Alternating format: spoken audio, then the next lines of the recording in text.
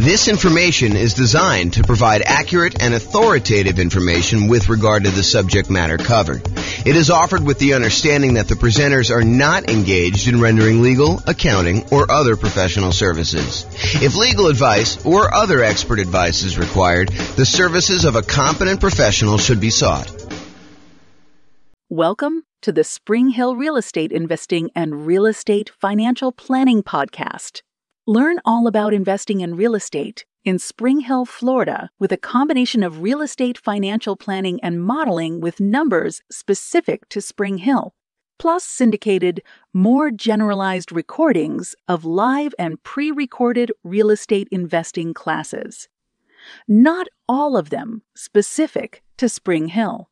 Be sure to stay tuned after the podcast for a message from our sponsors. Well, good morning and welcome, everyone. This is James Orr, and today we have another really crazy cool presentation. This one is about the impact that buying an owner-occupant property has on you being able to be financially independent, whether you're buying 20% down rentals or buying 25% down rentals. In other words, in the previous class, we covered, is it faster? Is it less risky? Is it higher net worth for you to buy 20% down rental properties or for you to go buy 25% down rental properties? And in that presentation, we talked about all the different things related to 20% versus 25%. But what we didn't specifically do in that kind of modeling is we did not have you buy an owner-occupant property first. So in this presentation, we have you buying an owner-occupant property with 5% down. Then you go and you buy 20% down or 25% down. And you might be wondering, hey, does buying the owner-occupant property slow you down? Does buying a property that's more expensive than you renting, is that going to reduce your savings rate and slow down your ability to save up for down payments?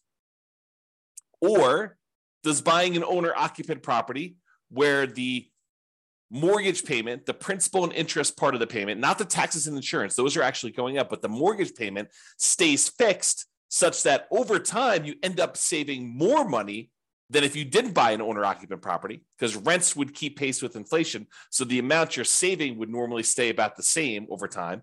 But if you buy an owner-occupant property and you have that mortgage payment be fixed, yeah, maybe at the very beginning, it's worse for you. You're saving less.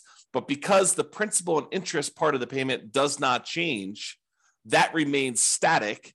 And so over time, the amount that you're able to save to invest in whatever you're investing, in this case, putting 20% down, 25% down to buy rental properties, but it could be stocks, it could be bonds, it could be, Dogecoin, it could be whatever you're investing in, right?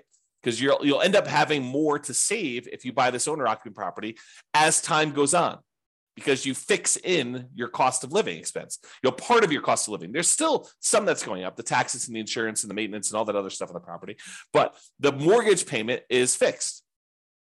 And the other weird thing about this is at some point, 30 years in the future, if you're getting a 30-year loan, you get rid of that payment completely. Your principal and interest part of your loan goes away because you paid off the loan. So now you're living on taxes and insurance and maintenance on the property. So if you thought before you paid off the property, you needed, let's say, $10,000 a month in order to be financially independent, you needed your passive income from all of your assets to produce $10,000 a month in order for you to be financially independent and cover all of your living expenses, including your housing. But now, let's say, just for argument's sake, $2,000 a month of that no longer needs to happen because you no longer have a mortgage payment. So now you only need $8,000 a month to be financially independent. Well, that's super interesting, because if you were at $9,000 a month in passive income, by paying off your mortgage, you instantly become financially independent. And so whenever you pay off that mortgage, if you were really close to being financially independent, it may be you're there, or it may be that you're really, really close to doing it. So all of these things impact whether you're going to be better off buying an owner-occupant property and putting 20% down, or buying an owner-occupant property and putting 25% down. So what we're going to do today is we're going to look at the difference between putting 20% down and buying rental properties or putting 25% down buying rental properties, but only after we bought a single owner occupant property first. In other classes, we will compare directly head to head, buying an owner occupant and then buying 20% down rentals to buying no owner occupant and buying 20% down rentals. But today we're going to actually do, in both cases, you're buying the owner occupant property and now you're buying either 20% down rentals or 25% down rentals. We're going to see which one of those is going to be faster to financial independence for you, which one is going to be higher net worth for you, and which one will be less risky. So that's what the kind of presentation is about today. So hope you're as excited as I am. Let's begin. So I modeled this in order to tell you which one is better. I modeled this for over 300 US cities. And what I went in there and I basically did is I set up a scenario in our real estate financial planner software that I wrote, and it allows us to go and model if somebody were to make a certain amount of money and they're saving a certain amount of money and they're buying properties that have certain characteristics based on whatever market you're in, and how long it takes you in order to get to the point where your investments actually all the returns from all your investments exceeds your kind of living expenses that you have there. And then we'll figure out how long it takes you to do that. And then we can measure a whole bunch of different things like net worth and time to financial independence and a whole bunch of different risk measurements. And honestly, we could go and look at any of the details. It's like probably 100 different variables that we track, but we'll kind of simplify for this presentation so I don't get too far in the weeds. So I did all those analysis, and then we're summarizing all that analysis. You can, and probably should, drill into the individual city that you're considering doing this in so you can get more details. Okay, so here's the comparison. In both scenarios, whether you're buying 20% down or 25% down, you're buying an owner-occupant property with a 5% down payment to start with, and you're voluntarily paying private mortgage insurance. And if you remember, private mortgage insurance is an insurance that you pay in order to protect the lender because you didn't put 20% down. And we cover that in detail in a lot of other classes, so I'm not going to go into detail on that, but it is something that you are paying so that you can put less than 20% down when you buy the property. That way, if you default, the lender feels protected. And that's one of the conditions they have for you to be able to buy a property with less than 20% down. And then you are going to move into that property because you're buying an owner-occupant property to live in, and you are living in that property forever as part of our model. You are never moving out. You're never buying anything else to replace it. You're basically buying the property, moving in, living there forever. And then you buy your next property. In this case, you're going to be your rental properties, when you've saved enough money for a down payment, plus closing costs, plus 6 months of reserves for both your personal expenses and the reserves on any properties that you own. And you can qualify for the loan based on a 45% debt to income ratio. So I am checking for all those things before you buy your next property. You need to have saved up either 20% down or 25% down, plus closing costs, plus 6 months of reserves for all of your personal expenses, whatever your living expenses are, and 6 months of reserves for any properties that you own. And you need to be able to have a 45% debt to income ratio, including the new property that you're purchasing. And then if all that criteria is met, then you can buy your next rental property as fast as you can. And some of them are going to be faster than others because in some markets, the cash flow is better and it actually helps you qualify faster with that debt to income ratio. And some of them, the cash flow is worse and it slows you down from being able to qualify for that 45% debt to income ratio. You need to wait until your properties actually cash flow a little bit better before you can qualify for the loan. Okay. And we're buying up to 10 properties total. One of them you're going to be living in, and up to 9 rental properties. So that's the criteria we're going to do. With the 20% down kind of situation, all those scenarios, you're saving up until you have 20% down to buy a non-owner occupant, an investment property, and you're going to put a renter in the property, and you're going to repeat that until you have 10 properties total, 9 of them are rentals.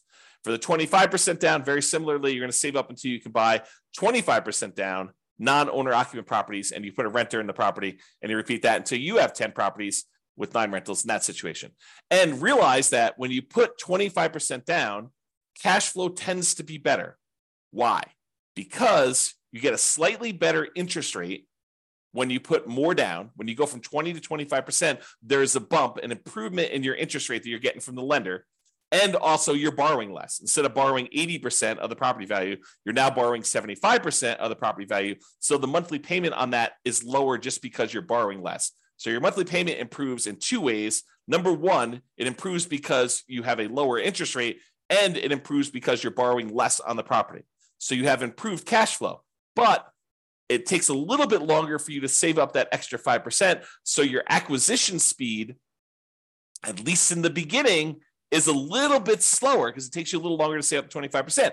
But once you start buying these 25% down rentals, the cash flow from them is a little bit better. So maybe your speed to acquire them actually speeds up later because you're actually producing more cash flow. And in a future class, this is not this class, but in a future class, I'm going to show you the comparison between buying properties with 20% down or buying properties with 25% down versus actually saving up and paying 100%, buying the properties for all cash.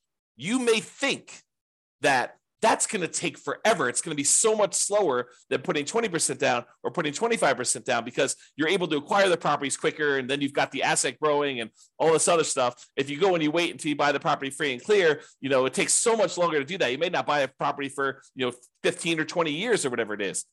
Yes, but then once you buy the property, the cash flow on it is amazing because it's free and clear. And so that actually has a much more significant impact than I think a lot of people would think. And the speed difference between 20% down, 25% down, and buying a property free and clear is not what most people think it is. That's all I'll say for now. Realize that's coming soon. Okay. If you want to drill down and look at the charts that I'm going to present here, you can go to that URL on the screen there. I'll put it in the show notes if we're publishing this to the podcast, so you can click on it and you can see the difference between 20% and 25% down for the ones we're doing today. And by the way, a lot of the ones that I'm going to do in the future are already up. I tend to make them in advance. This is not like I make them and then present them, all on the same day. So realize that if you want to jump ahead and see some of the other comparisons we have, you can go drill down into those. You can even drill down to the individual city. All right, pause for a drink. All right, so because we're measuring how quickly people are achieving financial independence, I thought I should probably tell you what my definition of financial independence is. So financial independence is when your assets exceed the expenses you have for that particular person. So, excuse me, if someone is making whatever it is, and the amount they make varies by city, because in order for you to qualify for a house in one city might be more or less than qualifying for a house in another city. So I do take that into account. I basically set your income to be such that you can afford about a median price house in that marketplace. But then it also means that you need to overcome that higher income. You need to replace that higher income. So you're handicapped. You do make more money so you can actually buy the houses quicker, but then you're also handicapped because you need to make that much more in order to be considered financially independent. Okay, so what does that mean to be financially independent? You need to have income coming in from these 5 sources exceed your minimum expenses.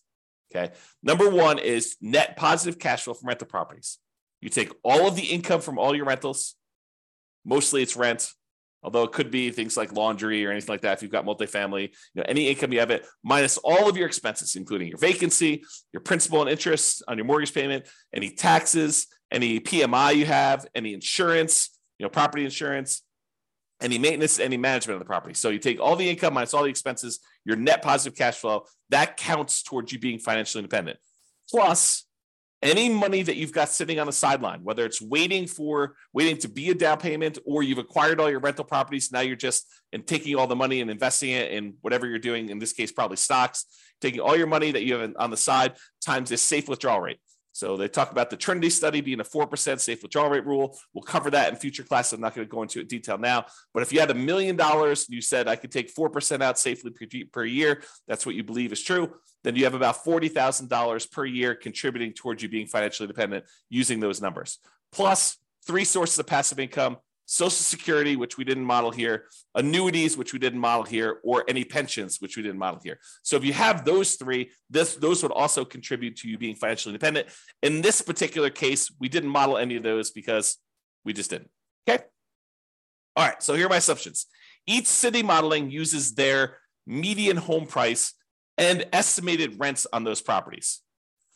So we did not apply any of the 88 strategies we have to improve cash flow. And so we're really handicapping ourselves because we didn't pick a great property to begin with, nor did we actually apply all these different strategies that we have to improve cash flow, different ways to kind of minimize our expenses on the properties and different ways we have to maximize the income we're getting at properties. We didn't do any of those. So this is sort of like a baseline.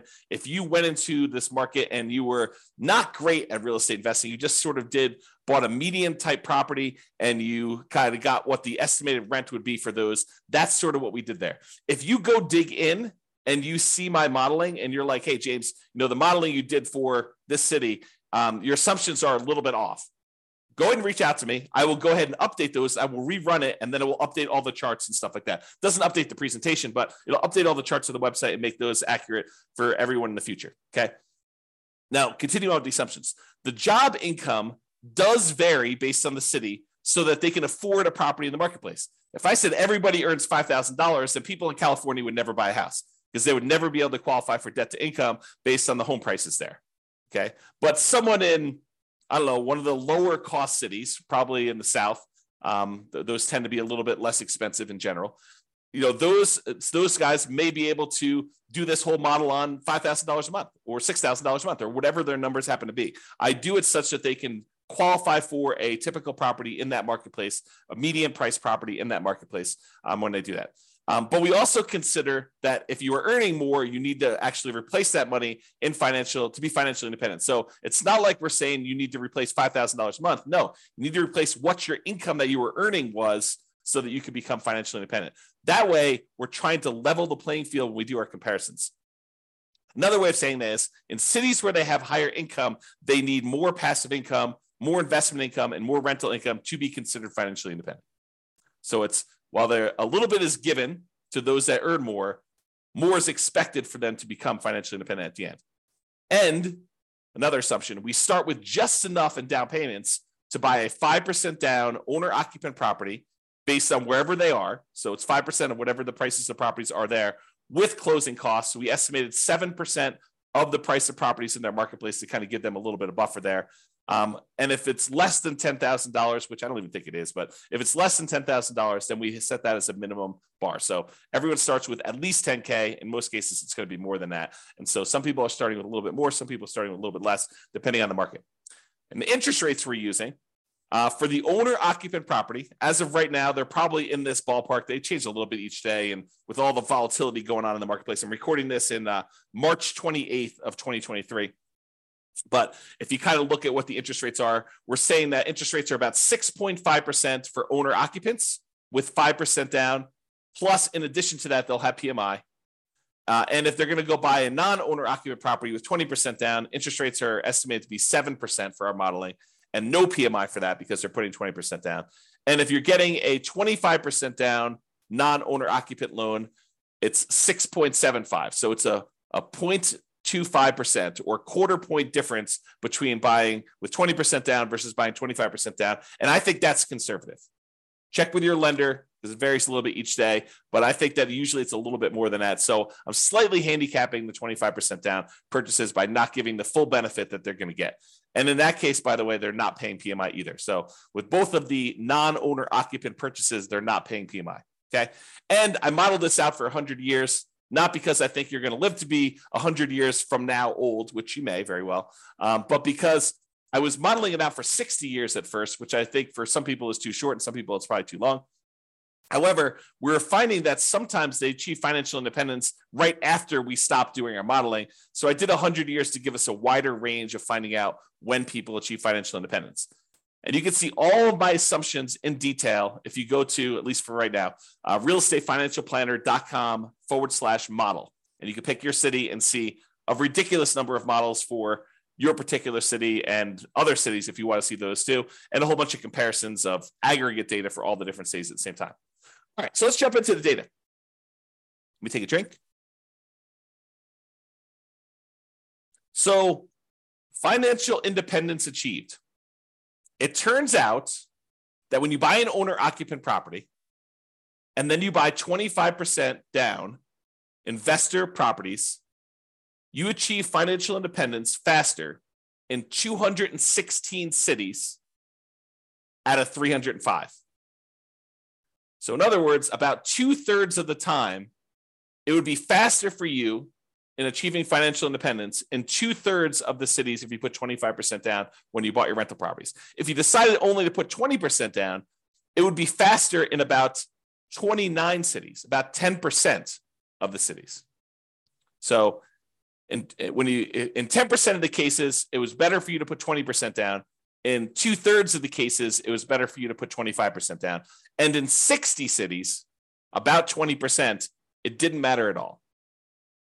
It was exactly the same. Time to be financially independent. Okay.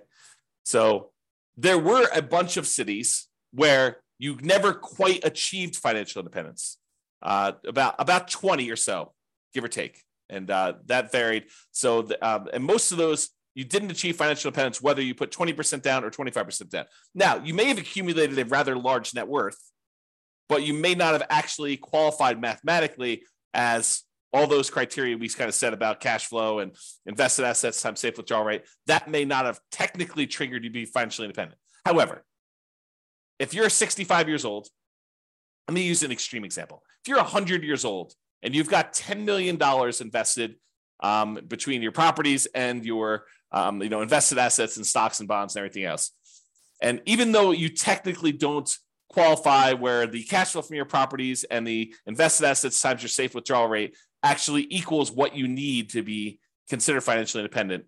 If you have $10 million and you're 100 years old, are you probably okay? Yeah, probably, because you could probably spend, if you think, hey, look, the maximum I might expect to live is to be 110. So I could spend $1 million a year and just deplete my assets so that I end up with zero. So technically you could do that. So there may be situations where you have a whole bunch of assets, millions of dollars in net worth, but you technically don't achieve financial independence in the mathematical sense, where the income coming in from the properties and the income coming in from your invested assets times safe withdrawal rate and the pensions and annuities and Social Security, those combined too. But those don't quite make you financially independent. Okay. All right.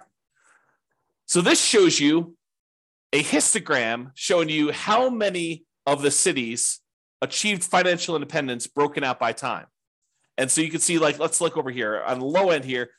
There are some that achieve it in, and probably in the 5 year or so range. There's about 5 cities that do that. And it doesn't matter if you put 20% down or 25% down, it's about the same number. The same thing here with this kind of up here when you're in the 8-year rule, kind of like in that general period of time. And then about 10 years, looks like there are some properties where if you put 20% down, you achieve financial independence a little faster compared to 25% down. But what I want to point out to you about this is these look relatively similar to me, except there's this big bump here right after about the 30-year point. What is happening after this 30-year point? What happens after 30 years? You pay off your owner-occupant property because you bought the property with 5% down at the very beginning. Then you started saving for your investment properties. But after 30 years after you buy your owner-occupant property, that thing gets paid off. So a whole bunch of scenarios got to the point where they were financially independent as soon as you paid off this owner-occupant home. So you can see there's a big bump in here from when people pay off their houses. Now, that's not what's doing it for everybody, but it does have a big bump there when that happens. Okay? So you can see that. All right. So what this chart is showing you, it's showing you how many months faster it was to put 25% down or to put 20% down for each individual city. Each city is its own dot. The green ones show where it was better to put 25% down by this number of months, however many months it is away from this zero line. So like this one right here is about 25 months. So it's 25 months faster for this particular city than putting 20% down. So it's about 2 years faster or so for this particular city if you put 25% versus putting 20% down. And this axis shows you how expensive the properties are in that marketplace. So there's this market right here has really, really expensive properties, and it was better for you to put 25% down by about 6 months in that particular case. And you can see how far away they are from this kind of zero line shows you how much better. So I'll make some general statements about this data. When you put 25% down, sometimes it's a lot faster. They're a lot farther away from the zero line. Sometimes they're not, and sometimes they're exactly the same. That's all the ones that are on zero. Okay. But when you look at the ones that are red, the red ones are where a 20% down is faster by that many months. There are times when 20% down is faster, but not by that many months. So 25% was quickly behind it if you did that. But there are some times when you put 25% down where it made a huge difference. In this case, it's like 3 years faster for you to put 25% down. Now, if you love your job and everything is amazing and you think this is great, I'm not in a hurry to be financially independent, stop working, which is what happens, by the way, in our modeling. When someone becomes financially independent, we have them stop working. But if you're like, hey, listen, I love my job, I don't care, then does it really matter if it's 3 years faster to be financially independent? Probably not. But what if you hate your job? What if you're like, I can't wait to be done with this. I need to be financially independent. I want to spend time with my family. I want to spend time with my significant other or my kids or my grandkids. And I want time to be able to do what I want to do. Well, then 3 years may be a long time. And, what's the value of knowing that you could be 3 years faster? What kind of value does that add to you if I could show you which strategies are better versus which strategies are worse, which strategies are less risky, which strategies are going to get you there faster, which strategies are going to give you a higher net worth. So I don't know, 3 years could be life-changing. Okay. To be able to buy 3 years of your time back by just being smart about which strategy you use, I don't know, seems pretty important to me. Okay. So you can kind of see the difference there. And you can see that in general, the more expensive the properties, the better off you would be putting 25% down because there are hardly any red dots on the expensive property side.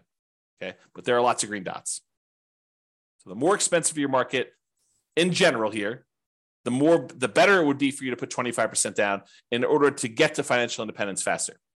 All right, now let's switch to net worth. So for net worth, if you put 25% down, you have a higher net worth at year 40, which is kind of our measuring point, 40 years in the future. You have a higher net worth at year 40 if you put 25% down in 151 of the 305 cities. So about half the time, you'd have a higher net worth by putting 25% down, which may be counterintuitive for a lot of you folks because you're thinking to yourself, hey, I'm putting 20% down. I'm acquiring properties a lot faster, at least at the beginning, because I'm buying the first one faster. Like, hey, if you're rushing to go buy your first 20% down property and you're like, listen, I just got to get in. I got to save up just enough. Now I'm going to buy a property right now, right away.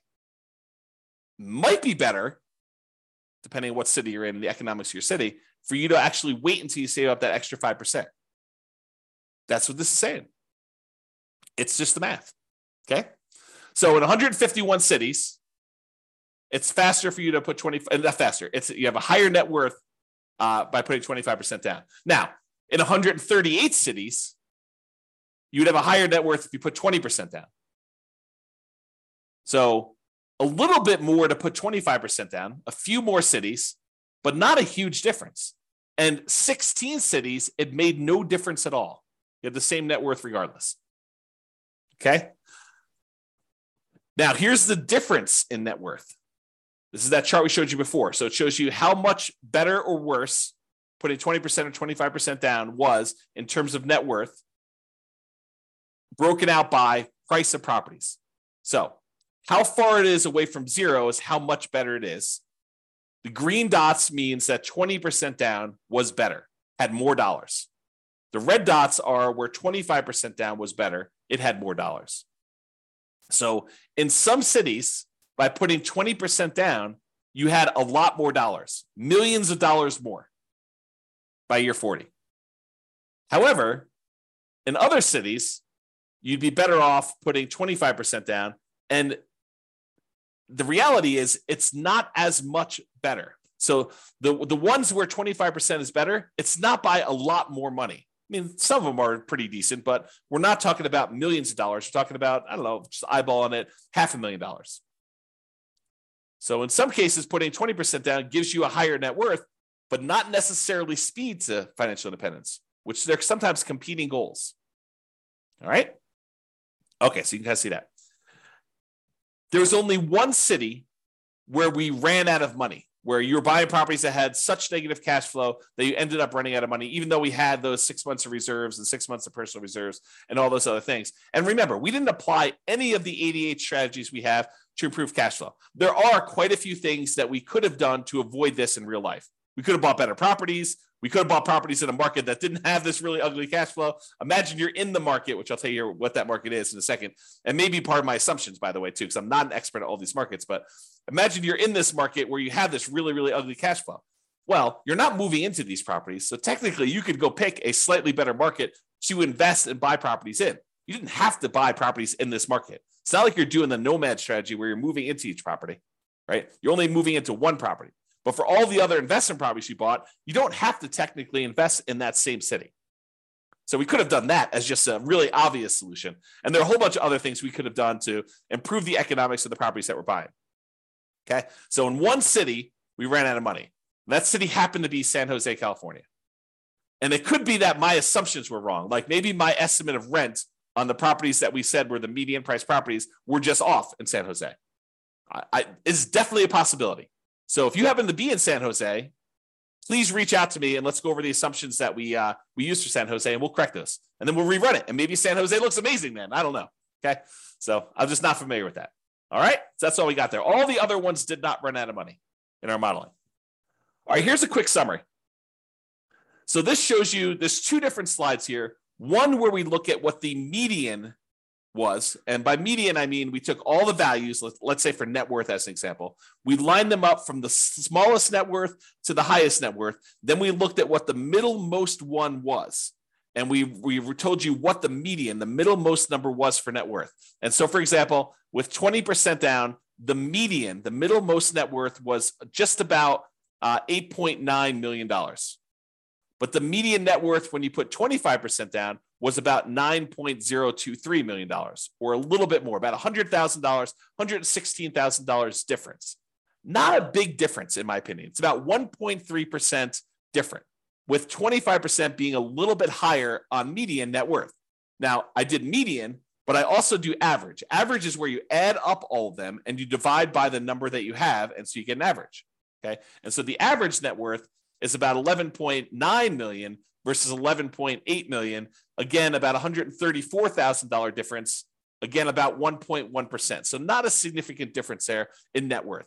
But in both cases, I'm sorry, in the case of median, 25% down is a little bit better. In the case of average, 20% down is a little bit better. So depending on whether you're looking at the median case or the average case, depends on which one would have been better for you, 20% or 25%. But honestly, they're only like 1% off. And that's not that big of a difference. And in addition to that, this is a net worth 40 years in the future. So it's in like inflated dollars. If you think about that, right? Like think about, 40 years ago, what the cost of things were. They were a lot cheaper than they are today. And so if you look 40 years to the future, things are a lot more expensive. If you want to kind of adjust back to today's dollars, the really rough rule of thumb is about 1/3 of that value is what it would feel like in today's dollars. So it's like almost having a $3 million net worth on median, or whatever that is, $4 million on average. Okay. Really rough math. Okay. So number of properties that were short on median, basically none were short because there was only that one that was. You're typically buying 10 properties in both cases, no matter which one you do. However, the time to be financially independent is about 492 months if you put 25% down versus 509 months, a little slower if you put 20% down, which means that on median, the middlemost one had about a 17-month difference. It was about 3.3% faster for you to put 25% down than for you to put 20% down. Interesting, right? And if you look at the average, putting 25% down was about 1.7% faster, a little bit less than a year, 9.2 months. All right. Now, let's look at risk. And I'm not going to go into detail on risk. You can go research this. In fact, I probably need to do several classes on all these different risk measurements. But when you think about all the different ways we could measure risk, like how much could rents drop before we have negative cash flow? Or how much can price drop before we'd have negative equity? Or what is our debt to income ratio? So the number that lenders tend to like to use to see how risky we are before they're willing to approve us for a loan. Or how much debt do we have to the amount of net worth we have, or how much debt do we have to how liquid we are, how much money we have sitting in cash somewhere, or how many months of reserves we have. We talk sometimes about having 6 months of reserves or 12 months of reserves. Well, sometimes you can have lots and lots of months of reserves if you have a large bank account balance, like 700 months of reserves. Okay, so if we wanted to measure all of these measures of risk, it turns out 25% down is universally better. It is better in all the different measures of risk. It's less risky to put 25% down when we look at all the median numbers over the full 100 years. Now, does that mean that it is always less risky? No, it could mean that in year 1 or year 5 or something like that, that 25% down is worse, but that over the long haul, over a very long period of time, because we measure this over the entire period that we're modeling, 25% down is less risky than putting 20% down. And that is true in most of the cases in average too. The spots where it's not true with averages is your average debt to account balance. So you have more liquidity if you put 20% down, and the number of months of reserves, which honestly is not that big of a difference. It's 0.9% difference. So, but most of the time, 25% down is less risky when we look at that. Okay. Now, I told you this before. I've been using median home price and what I think rent would be by looking up some rents on those properties. And so these are not like cherry-picked deals. You could apply the 88 strategies we have to improve cash flow to improve on these numbers. Excuse me. Let me take a drink. So you could do better than this, is what I'm trying to tell you. You should be able to choose, and you should be able to do better. And I do model some of these improvements in other modeling, like buying 10% less price properties, or getting a discount, or buying down your interest rate, or all these different things. We do model those, but we'll get to those eventually. But these are sort of like the basic cases. If you are an expert in your market and you can help improve my numbers, please do reach out to me. I'm not trying to show, I don't want to show like, the one deal you found in 20 years that was super amazing. I want to find deals where any investor in that marketplace could find these deals. So if you could help me pick the numbers that are like any investor could go and buy, these properties in your marketplace, that would be helpful to me. And then we could kind of update the numbers and kind of improve for those things. And as I mentioned earlier, there's really no local market limitations with this. If you're in a market where you have really bad economics, you could literally choose to invest in another market. You could go put your 20% down and buy properties in a much better cash flowing marketplace than the one you're living into. Now, the one you're buying is an owner-occupant, you're buying that in your local marketplace. But all the other investment properties, the 9 other rentals, could be somewhere else. So just realize that it could be better than what we're showing. All right, so in conclusion, in our current market conditions, our current price, our current interest rates, our current rents, in about 305 U.S. markets, using what I would consider to be less than ideal median price to rent properties, putting 25% down is slightly better in terms of net worth and speed to financial independence. The market does matter, though. This is not universally true, which is what I think is really frustrating to people who, when they get online, the online forum, they're arguing. It's better to put 20% down. It's better to put 25% down. Here are my reasons. Here are my reasons. And they kind of go head to head and they start really becoming combative. And one of them could be in a market where it is better to put 20% down. Another could be in a market where it is better to put 25% down. So you got to look at these and see, in my marketplace, what is better to do that? And does that mean that, based on kind of our historical modeling, that will be true in the future? No, but probabilistically, you look at what you have and you can make adjustments along the way, right? In reality, you could be doing the 20% down because that looks better, but then your market shifts and we look forward and we're like, hey, look, now it's better to do 25% down in your marketplace. So you decide, hey, I'm going to start doing 25% down in the future and I'm going to keep optimizing. And maybe 3 years later, that shifts again. So you have to keep kind of on top of what is happening and optimize as you go to get the optimal results for yourself. Okay. And then we can also, not that I want to go off on a big tangent, but we can look at what you actually have. And then that becomes part of the equation for figuring out what is optimal moving forward, because what you have may dictate some of the differences that you have in the future. So by having 3 rental properties that you bought a certain way may impact which of these options you really should do. Okay. All right. In general, putting 25% down is less risky. I think that's a good general way of saying it. There are some small exceptions to that, but in general, that's it.